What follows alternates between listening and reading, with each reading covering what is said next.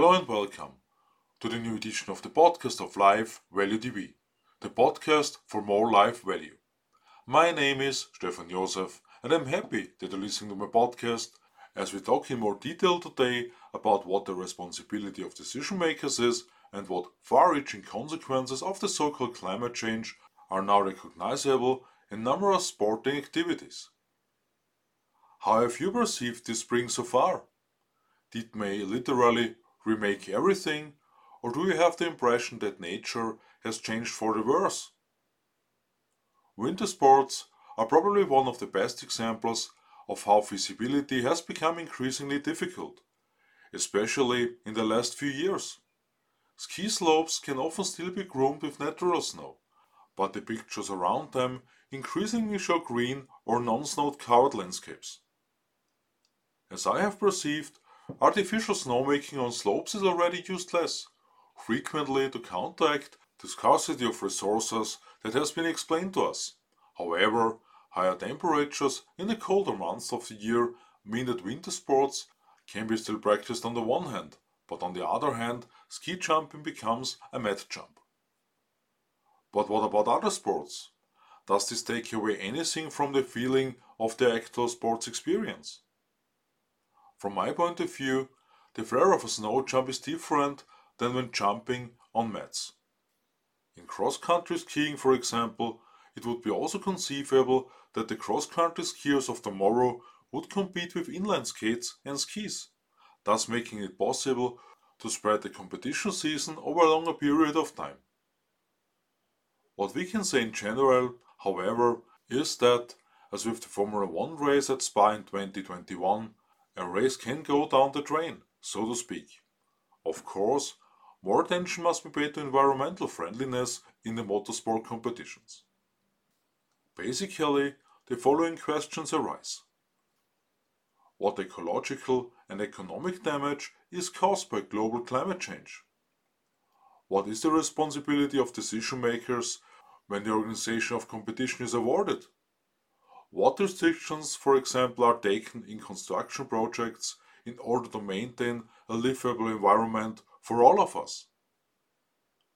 When new buildings are erected, concrete is sold to us as the building material for the future, although the price difference between classic masonry bricks and concrete does not necessarily speak in favor of concrete, according to my research. Personally, I don't like concrete buildings very much. Maybe the architects could come up with better solutions. What is more important, however, is clearly the carbon dioxide footprint that is left behind.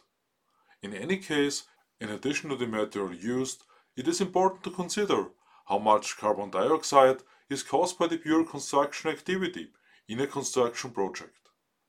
As we learn on www.wohnglueck.de, the energy consumption for bricks is high, but compared to concrete, it is a natural raw material. In addition, the bricks are more persistent and the thermal insulation is better than with concrete.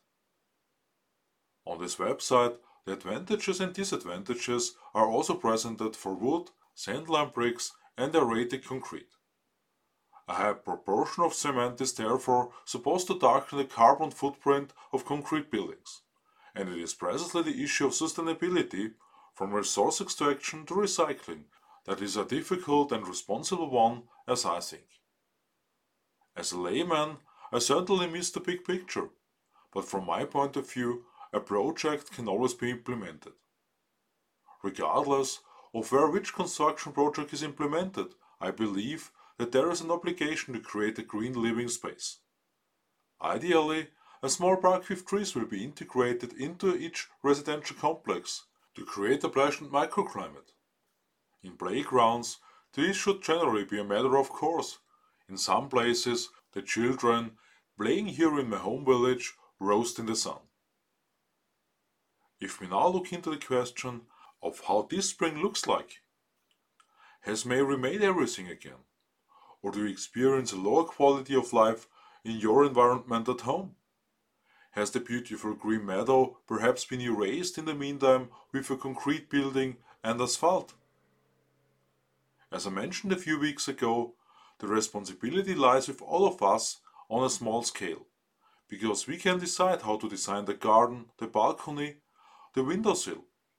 This means that we can be climate heroes, at least in our small, private setting. If 100,000 people plant 100 trees each, we've already taken an important step. This is a core part of my mission 100,000.